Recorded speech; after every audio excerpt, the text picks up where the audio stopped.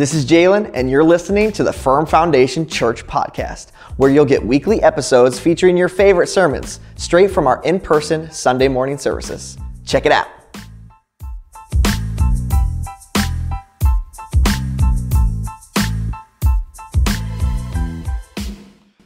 So we're going to close out the series, Revealed. Man, I hope this has been encouraging for each and every one of you.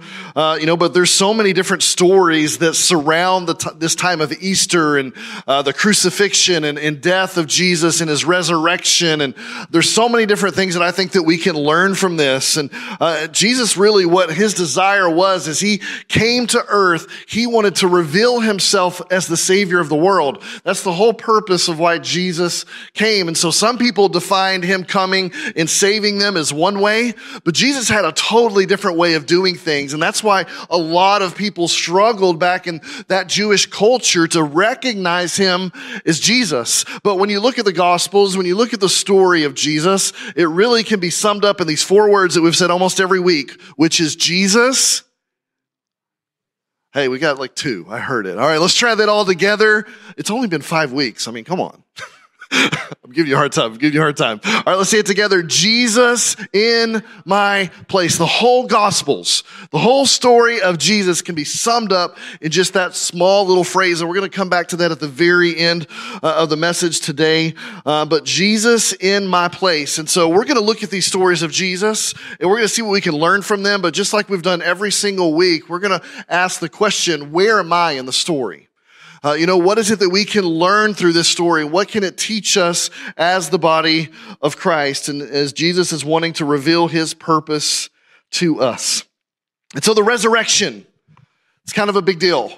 It is the most important day in the history of mankind.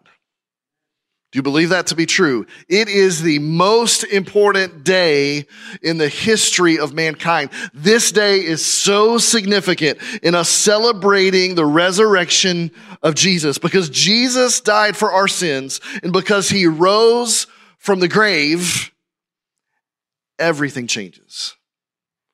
Everything changes.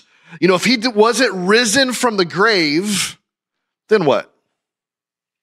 He would have just been another man that lived a good life and did good things, but he died just like others have and we will. And so what was really the purpose and meaning? It was really just a good martyr story in some ways, right? But it didn't end there. He rose from the grave. He didn't just stay dead, but he came back to life. And so that means there is so much more in store for you and me that Jesus wants to reveal to us. And so whether the resurrection happened and what it meant if it did are probably some of the most important questions that you could ever ponder in your lifetime. If it was true, and if it is, what does that mean for me? And so here's what we're going to talk about this morning, is that Jesus is alive in me. That's the title of today's message, is alive in me. You see, when you recognize Jesus as the risen Savior, and as you surrender your life to him, there's a promise that's given to us, that he comes to live in us. And so that's what we're going to talk about together this morning. Jesus, we love you. We thank you for your word. Lord, we ask that you come and speak to each and every one of us right now in this room. Lord, we're surrendered to you. And Lord, our desire is that you would come alive in us. If there's individuals this morning under the sound of my voice that have not surrendered their life to you, I'm praying today's the day, Lord. Lord, if there's those of us that made that decision a long time ago, but our walk with you has just been stale. There hasn't been much to it. God, I'm praying today that your Holy Spirit would come alive in them. You would come alive in us. Lord, we are surrendered to you. And we ask that you come and speak to us now through your word in Jesus' name. In Jesus' name. Everyone said? Amen. So we're going to read a little bit of this story here in Matthew chapter 28. But before we get into the scripture, I want you to understand that the Gospels were written by 4 different disciples of Jesus Christ. These were 4 different followers that got to see Jesus' story, and they retold the stories of his life to us. And so we've been in the book of Matthew throughout this series. And so I need you to understand that Matthew had an eyewitness account of everything that happened in the life of Jesus. He didn't just hear about the story, but he saw it firsthand, right? Does that make sense? And so this is him speaking to us from this firsthand account of what he experienced. And so let's read the first 10 verses together as we kind of get this idea of what this message is all about as we are declaring that Jesus is alive in us. Verse 1, early on Sunday morning, as the new day was dawning, Mary Magdalene and the other Mary went out to visit the tomb. Suddenly there was a great earthquake, for an angel of the Lord came down from heaven, rolled aside the stone, and sat on it. His face shone like lightning, and his clothing was as white as snow. The guards shook with fear when they saw him, and they fell into a dead faint. Then the angel spoke to the women. "Do not be afraid," he said. "I know you are looking for Jesus who was crucified. He isn't here. He is risen from the dead just as he said it would happen. Come, see where his body was lying. And now go quickly and tell the other disciples that he is risen from the dead and he is going ahead of you to Galilee. You will see him there. Remember what I have told you." And so the women ran quickly from the tomb. They were very frightened. Pay attention to that. They were very frightened, but also filled with great joy. And they rushed to give the disciples the angel's message. And as they went, Jesus met them and greeted them. And they ran to him, grasped his feet, and worshiped him. Then Jesus said to them, "Don't be afraid. Go tell my brothers to leave for Galilee, and they will see me there." You see, this is such a pivotal moment in this story. Jesus' disciples were pretty sad when he died on the cross. And not only for the act that had happened, but they honestly kind of thought that everything that they had given their last few years of life to had ended. And what was it for? They didn't understand why Jesus died. They were confused. They were afraid. We even know that many of his followers were hiding because they were expecting the Romans to really come after them, because if they crucified Jesus, they were next. And so they didn't know what to expect. And so the ladies show up here at this tomb and he's not there. But he's alive, and they got to meet him in person and got to go share the good news that Jesus is alive. And because he's alive, he wants to live in you and me. And so I think there's a couple of things that we can learn about this story. And the first thing I think we can understand and learn about the resurrection is that it causes wonder and joy. So that's the first thing I want you to write down, that the story of the resurrection, it speaks of wonder and joy. And so we witnessed that from Mary Magdalene and the other Mary. That at first they were kind of frightened and in awe and in wonder, like, what just happened? And I don't know if you've ever had that moment where you've been like, Jesus is real. He loves me. He wants to have a relationship with me. I mean, at first it can be kind of frightening and kind of like, really? But then at the same time, it's all of a sudden this joy comes over you as you receive that new life that he wants to put in you. And so this is kind of what was happening here, because these women were utterly astonished at what they were witnessing. He wasn't in the tomb. There was the angel there, and they said he's not dead, but alive. And so why is that surprising to us? Not surprising to us, because we've heard this story, right? If you've heard the resurrection story, raise your hand. All right, I think probably everybody, right? It's not a new story. And so sometimes we read this kind of with that old mindset. Yep, heard it, know it, I get it. You can move past that now, Pastor. But I don't want you to miss out on the freshness that the Lord can bring to us through his resurrection. I don't want us to lose sight of what he accomplished by coming back to life. And because his resurrection is true, then it should leave you and I utterly astonished, just like these young women were. Like, gosh, man, we need a fresh understanding of what Jesus has done in our life.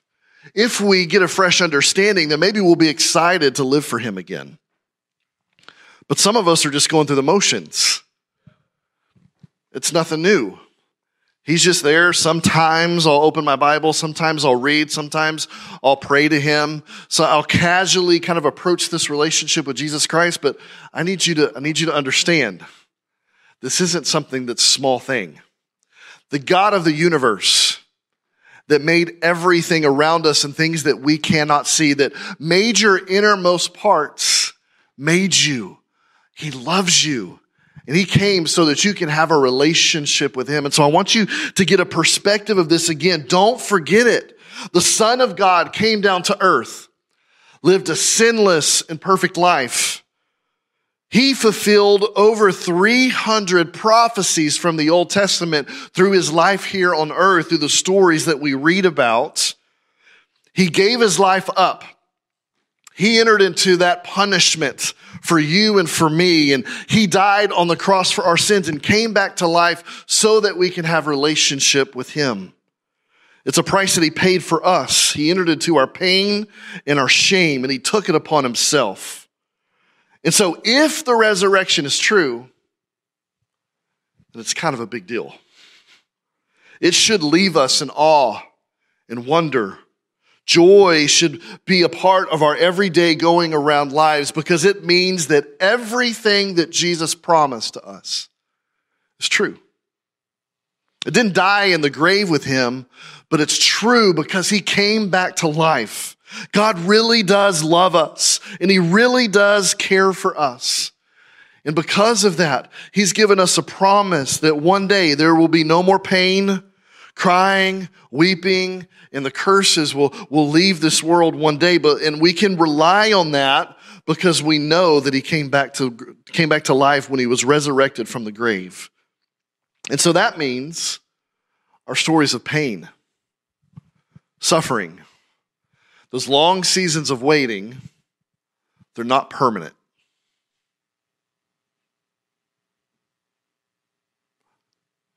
Let me try that again. That means your seasons of pain. That means those long seasons of waiting are not permanent. Yes. Come on, y'all. Y'all got to get excited about this. This is a big deal. It's not permanent. It's not final. That does not have the final word in your life anymore because Jesus rose from the grave. And God's truly working something good out through all those seasons of waiting. We maybe won't understand it right now, but one day it'll make sense.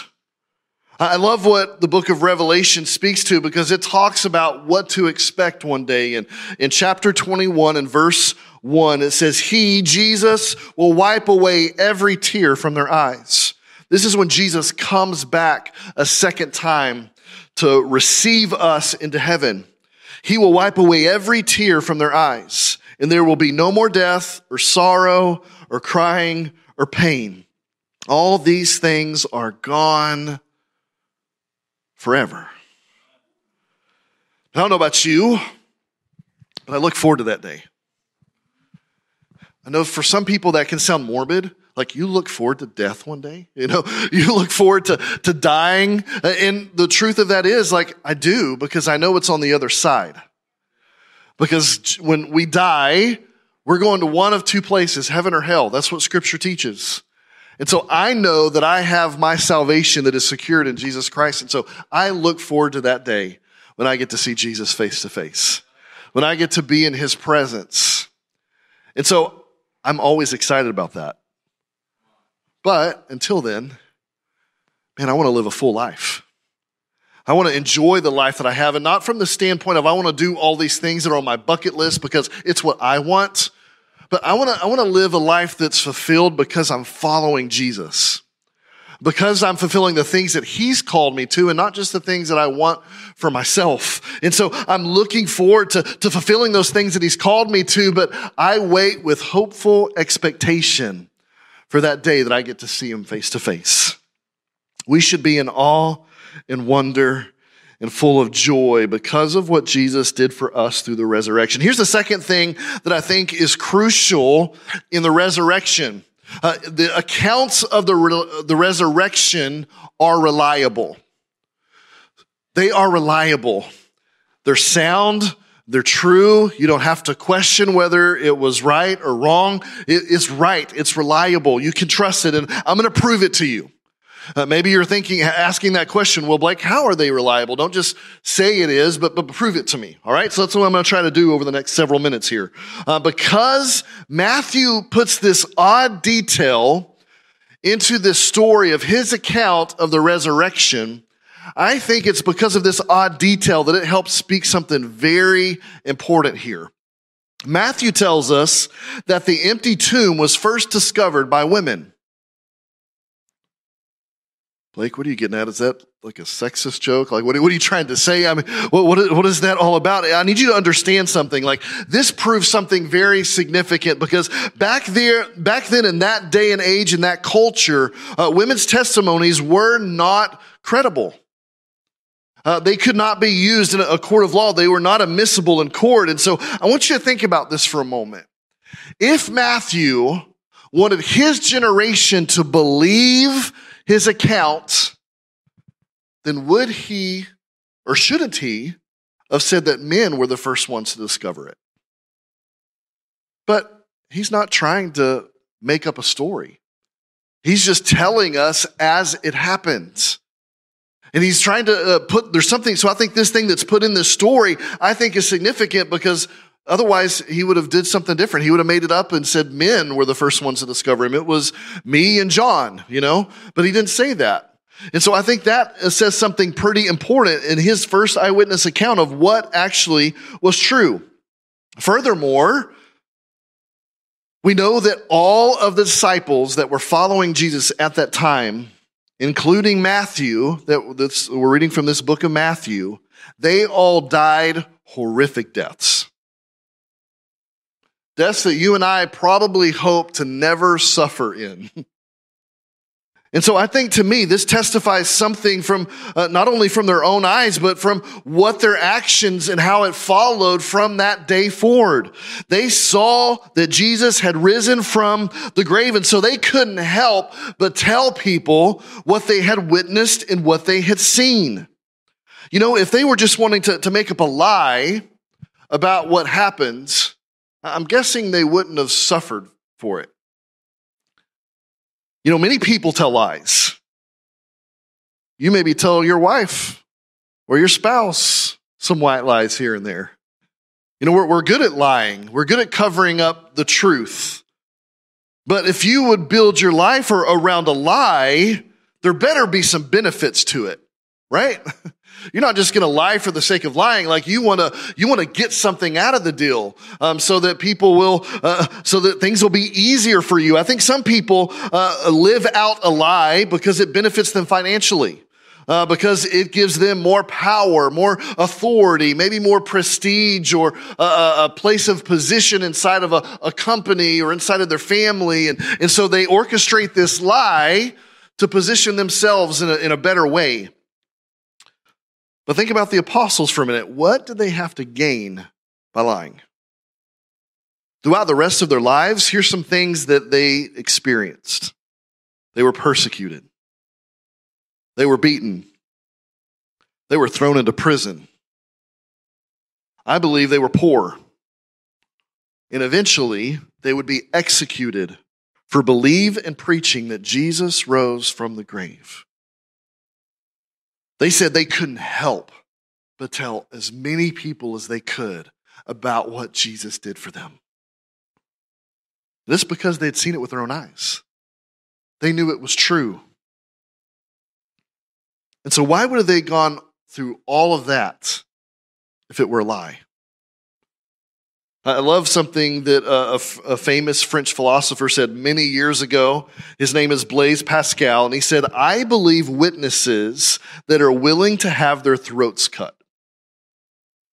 That's kind of a bold statement, but if somebody's willing to die for something, then it's probably something they thought was true.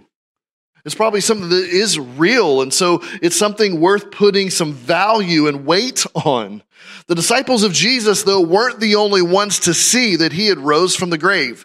It wasn't just them. In fact, the New Testament writings point to hundreds of others who testified of the resurrection of Jesus. 1 Corinthians 15, 5 through 7 gives this account. He was seen by Peter and then by the 12. After that, he was seen by more than 500 of his followers at one time, most of whom are still alive, though some have died. Then he was seen by James and later by all the apostles. You see, the disciples made this testament as this was what they had seen, what their statement was, that Jesus had risen from the grave. But they said, listen, if you don't believe me, if you don't believe us, go ask these 500 other people that saw him, that also witnessed it. They can also testify to Jesus rising from the dead. And so Matthew is pointing out that the resurrection is a historically reliable and verifiable account in the life of Jesus. And so I don't think the book of Matthew leaves us wondering, did Jesus really rise from the dead? But I think the question that it really poses to you and to me is, what are you going to do about it? How will you respond to the resurrection of Jesus? Will you dismiss it like the Jewish leaders did? Here's what they did in Matthew 28, verses 11 through 13. As the women were on their way, some of the guards went into the city and told the leading priest what had happened. A meeting with the elders was called, and they decided to give the soldiers a large bribe. They told the soldiers, you must say Jesus' disciples came during the night while he was sleeping, and they stole his body. You see, for whatever reason, the Jewish leaders refused to see the truth. They ignored it. But not only on top of that, they fabricated a lie around this whole situation. And so why were they so determined to cover it up? Why did they willingly choose to close their eyes to the evidence that was right there in front of them? You know, here's something that I've learned to be true, is that you can always find reasons to disbelieve what it is you want to disbelieve. Right? Let me give you an example. I disbelieve in eating mushrooms. It's fungus, y'all. I disbelieve that you should be eating that. But facts don't lie. Evidence doesn't lie. People use mushrooms for some weird reason. I'm just kidding. In their food. And what does it do? It brings flavor. All right. I have to admit, I've eaten mushrooms on accident before. And they were good. It brought flavor to the meal, but I choose to disbelieve in eating them because I don't want to have anything to do with fungus. It's just something in my head. It's like sushi. I will not eat raw fish. I know there's other forms of sushi, all right? I get it. But I disbelieve, this is my personal take on it, in eating raw fish. I do, right? And so you can choose to disbelieve what you want to disbelieve, even though the facts line up with it's safe to eat it, right? And so I think the same thing is happening here with these Jewish leaders. They are in this place of choosing to ignore the evidence that pointed in the opposite direction of where they wanted to go. So many people do this every single day. In their hearts, they know without a shadow of a doubt that there is something special about Jesus. There's something special about his church, but the implications of him being Lord in their life, the implications of them having to confess that there's sin in their life, the implications of saying there's a right way to live and there's a wrong way to live, and it's not just you be you, goes against everything that they want to believe, the direction that they want to go, because that way is much easier. And so the Jewish leaders ignored it. We ignore that on a daily basis. It's something that we refuse to surrender to. And so the question for us is, are we going to dismiss Jesus just like the Jewish leaders did? Or are we going to allow it to move us to this place of awe and wonder and joy as we give our lives over to Jesus Christ? Now, something I think it's important to clarify in this is that if you choose to allow Jesus to be Lord in your life, if you surrender your life to him, sometimes it's an automatic assumption that you never, ever, ever from that point forward have any questions or any doubt about your life and the direction that it's headed and what Scripture teaches and what's the right way to live and the wrong way to live. We just kind of assume that if you're a good Christian, then you'll do all of these things and be a good little boy and a good little girl, and that God will be proud of you. But here's what I've known to be true about the Lord that I follow. He likes your questioning. But what is it that you're doing with your questions? Is it driving you to him, or is it driving you away from him? See, something that I love in this account of Matthew is that he tells us something in verse 17 that I think is so key and important. It says, when they saw him, they worshiped him, but some of them doubted. Jesus had been risen from the grave. He was standing right there in front of them. Have you ever heard of this man, Doubting Thomas? He was in the room. And he says, come over here and see my hands where the nails were. Look at my feet, touch them. He was right in front of them. Some of them were even there whenever Jesus ascended into heaven. He was floating in the air, and some of them are still saying, I'm still doubting. I've still got questions. I look at that and I'm like, really, guys? I mean, come on. He was right there in front of you. You got to touch him. You got to see him, and you still are doubting. You still have questions. There's still things that you don't understand. He's right there. But here's the deal. That brings me a whole lot of comfort. Because I found myself in seasons where I've been doubting. In seasons where I've got questions that I don't have the answers to. And even though they had Jesus physically in front of them, there were still questions that they were wrestling with. Here's some of the questions that we know of. Some of their questions were, if Jesus really was the Son of God, then why is he leaving us? He hasn't finished what he said he was going to do. Why hadn't he overthrown the Romans? Why hadn't he brought peace on earth? These were some of the questions that they had. For me personally, I too have some tough intellectual questions for the Lord, and that I'm constantly asking him and wondering, and I don't know if I'll ever have the answers to them, but these are some of the questions that I personally wrestle with. Why does he answer some prayers for healing and not others? God healed me from cancer, but one of my best friends in South Texas died of cancer. Both of us prayed, but we had different outcomes. Why? I don't understand it. I don't know if I ever will. Why is there so much evil and suffering in the world? I look at the world around us and I'm just like, what is happening? Especially our culture here in the United States, like, man, what is happening? It's not looking good, y'all. And the sad thing is that so many people have these questions and they have some doubts that they're having to wrestle through, but it leads them to this place of ultimately denying the resurrection of Jesus.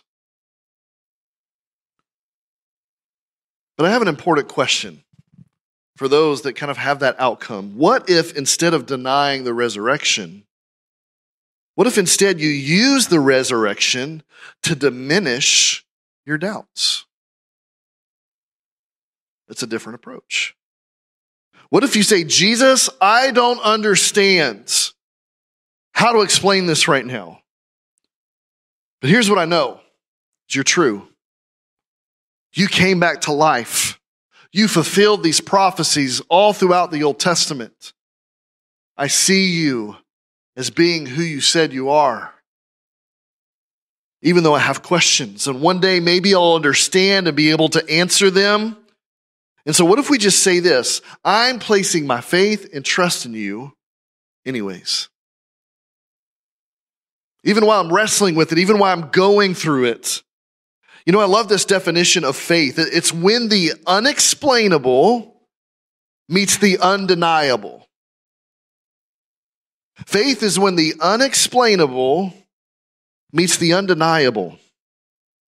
You see, the undeniable truth is that Jesus is alive. in the unexplainable or the things that we haven't quite figured out yet. And so by your faith, it makes it possible to keep moving forward even though you have unanswered questions. Because you believe that the undeniable fact is that Jesus rose from the grave. He was who he says he is. And the other things I have, I can keep wrestling with them, but what I'm choosing to do is to give Jesus time to lead me to those answers, to lead me to those places of peace, even while I'm wrestling through it. And so I want to encourage you this morning, don't stay stuck in the questioning and the doubting. It's okay to have some of those, but don't stay over there in this camp for too long. Because when you're camped out there for too long, it cannot be a good path that you end up going down. But choose to step over here to this side of faith and trust. And while I'm following you, while I'm trusting in you, you're going to help me figure those things out later. Maybe not right now, but later. Because here's doubt will do one of two things in your life. It'll either push you forwards or backwards. If your doubting is leading towards unbelief, then it's pushing you backwards and away from the Lord. But if your doubting and your questions are driving you closer in relationship with Jesus, then you're going to be taking steps forward. And I think asking these questions can be a good thing, because I believe it can lead to a closer and more trusting walk with Jesus. And so I want you to understand the accounts of the resurrection are reliable. Matthew ends the book in chapter 8, the book that he wrote in kind of a strange way. But he kind of leaves it with these last remarks that Jesus gives to his church. He was giving to them. And so the last point I want to give to you this morning is a question. And it's simply this: will you embrace the Great Commission? That's how Matthew's going to wrap up his gospel writing, is with this idea of the Great Commission. Maybe you know what that is. Maybe you don't. I'll read it to you in just a moment. But before Jesus ascends into heaven, before he goes to live with the Lord in heaven until he returns again, Jesus gives his followers and he gives us some instruction on how to live our lives from that point forward. And here's what Jesus said in Matthew 28, verses 18 through 20. Jesus came and told his disciples, I have been given all authority in heaven and on earth. Therefore, because of that, anytime you see therefore, what is it there for? All right, so whatever was before it, now you got to pay attention to what's coming next. Because he's been given all authority in heaven and on earth, go and make disciples of all the nations, baptizing them in the name of the Father and the Son and the Holy Spirit. Teach these new disciples to obey all the commands I have given you. And be sure of this, I am with you always, even to the end of this age. Jesus says, go into all the world and make disciples. Tell everyone about the good news of Jesus. So many people around us have no idea who Jesus is. Maybe they are unchurched now. Maybe at one point they were in the church and maybe they didn't really see what it was all about and they left it. Here's a fact that we know. In our culture today, about 60 to 70% of our teenagers are leaving the church and will never return. That's a problem. And so there's young people your age and older, that have no idea who Jesus really is. Will you embrace the Great Commission to go, therefore, and make disciples? Will you follow Jesus' instruction and his command to go and tell them the full price that I have paid for their sins? Many of them have no idea that Jesus defeated death, hell, and the grave for them. They don't know what to expect next. But Jesus overcame that so that they can have eternal life with him one day. And so I think everyone needs to hear the good news. Would you agree? Simply the gospel defined is good news. That's what the stories of Jesus is all about. It's this good news that has been given to humanity, that no longer will your sin lead to death and hell, but because of what Jesus came and did, we can now have eternal life with him. When we take our last breath here, we will be in eternity with Jesus if we will give our lives to him.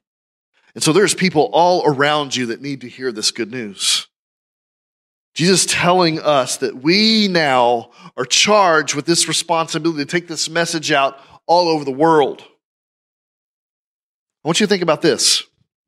If this is the Great Commission that the Lord is giving to us, that means that this generation of Christians are responsible for this generation of souls.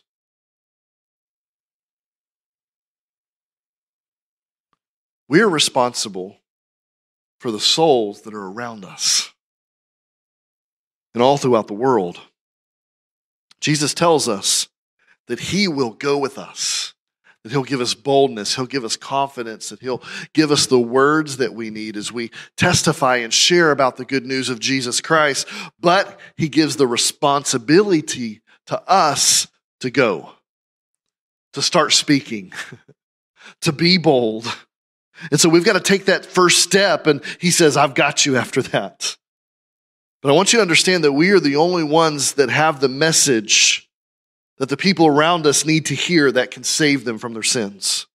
We have the only message that can give them a new life and hope beyond the grave and death. And so what is that message? It goes back to these 4 simple words: Jesus in my place. Jesus was betrayed by me. Jesus was forsaken for me. He was accused for me. Jesus was punished for me. And now he wants to be alive in me. And he wants to work through me to a world that is lost and in need of a Savior. And so how could we possibly keep that to ourselves? And so in closing, I want to ask you this question. Maybe you've heard this question before. Maybe this will seem cliche. Maybe it'll be the first time you've heard it. But if you had the cure to cancer, would you keep it to yourself?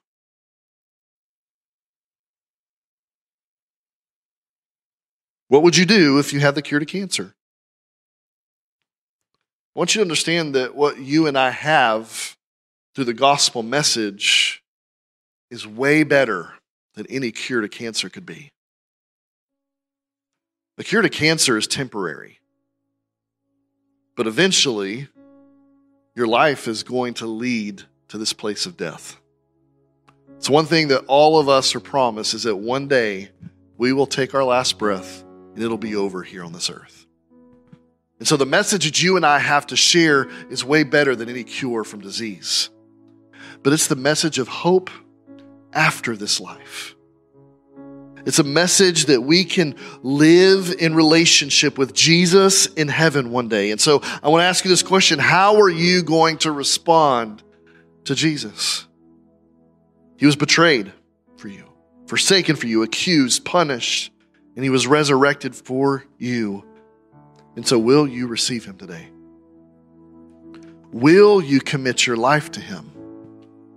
Will you commit to going and making disciples and sharing the good news of Jesus Christ? Trust him and give him your life. Jesus didn't just die for you, but he died instead of you. So you and I now have a choice. What are you going to do about it? Will you receive it or will you reject it? This is how Jesus is revealing himself to us as the Savior of the world. So here's the main thing that I want you to walk away with this morning. And it's that Jesus' resurrection gives us purpose today. and it gives us a hope for tomorrow. And because of that good news, I think there's some lifestyle changes that need to happen in our everyday running around lives, church. And it has to begin in our thought life, in our heads, to know that the Great Commission and the purpose that God has given to us, and to share the hope of Jesus. It's got to be something that we think about every single day, that my main purpose in this life is to make disciples. Is that true for you? I think it can be something hard sometimes because of this life, because of the goals that we have, the distractions that are all around us. But your main goal and purpose is to share the good news of Jesus Christ, and it's to make disciples. That's your number one goal and purpose. And so you got to know it. That it's got to get down into your heart to feel confident in our hope and in our calling from Jesus. And then it's got to do this thing where it pushes us to changing the way that we live. There's got to be a life change to reject the fear that we have in addressing our doubts and sharing the hope that we have in Jesus Christ. Would you stand to your feet with me this morning? And as you're standing to your feet, I want you just to bow your head and close your eyes. And I want you to be reminded today of what Jesus has done for you.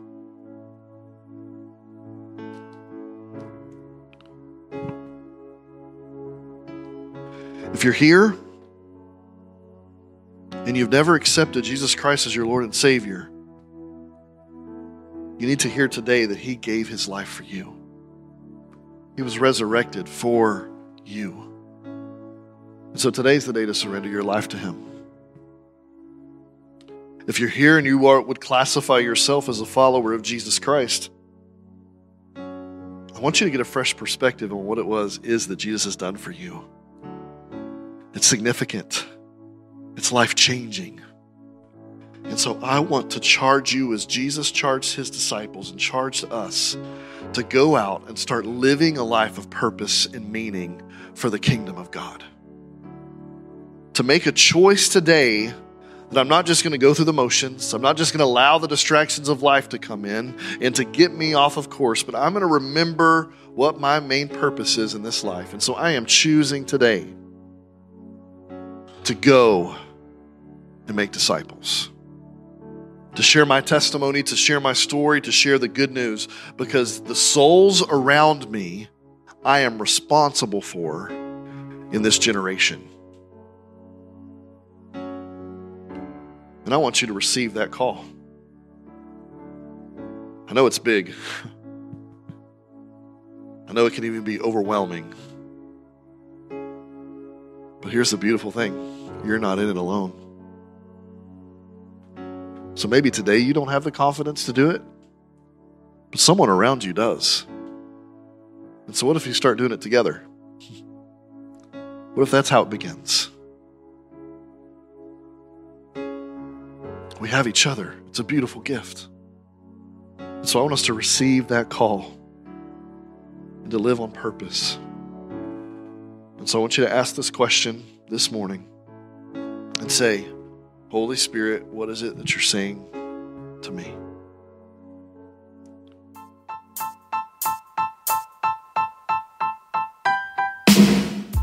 Thanks for tuning in.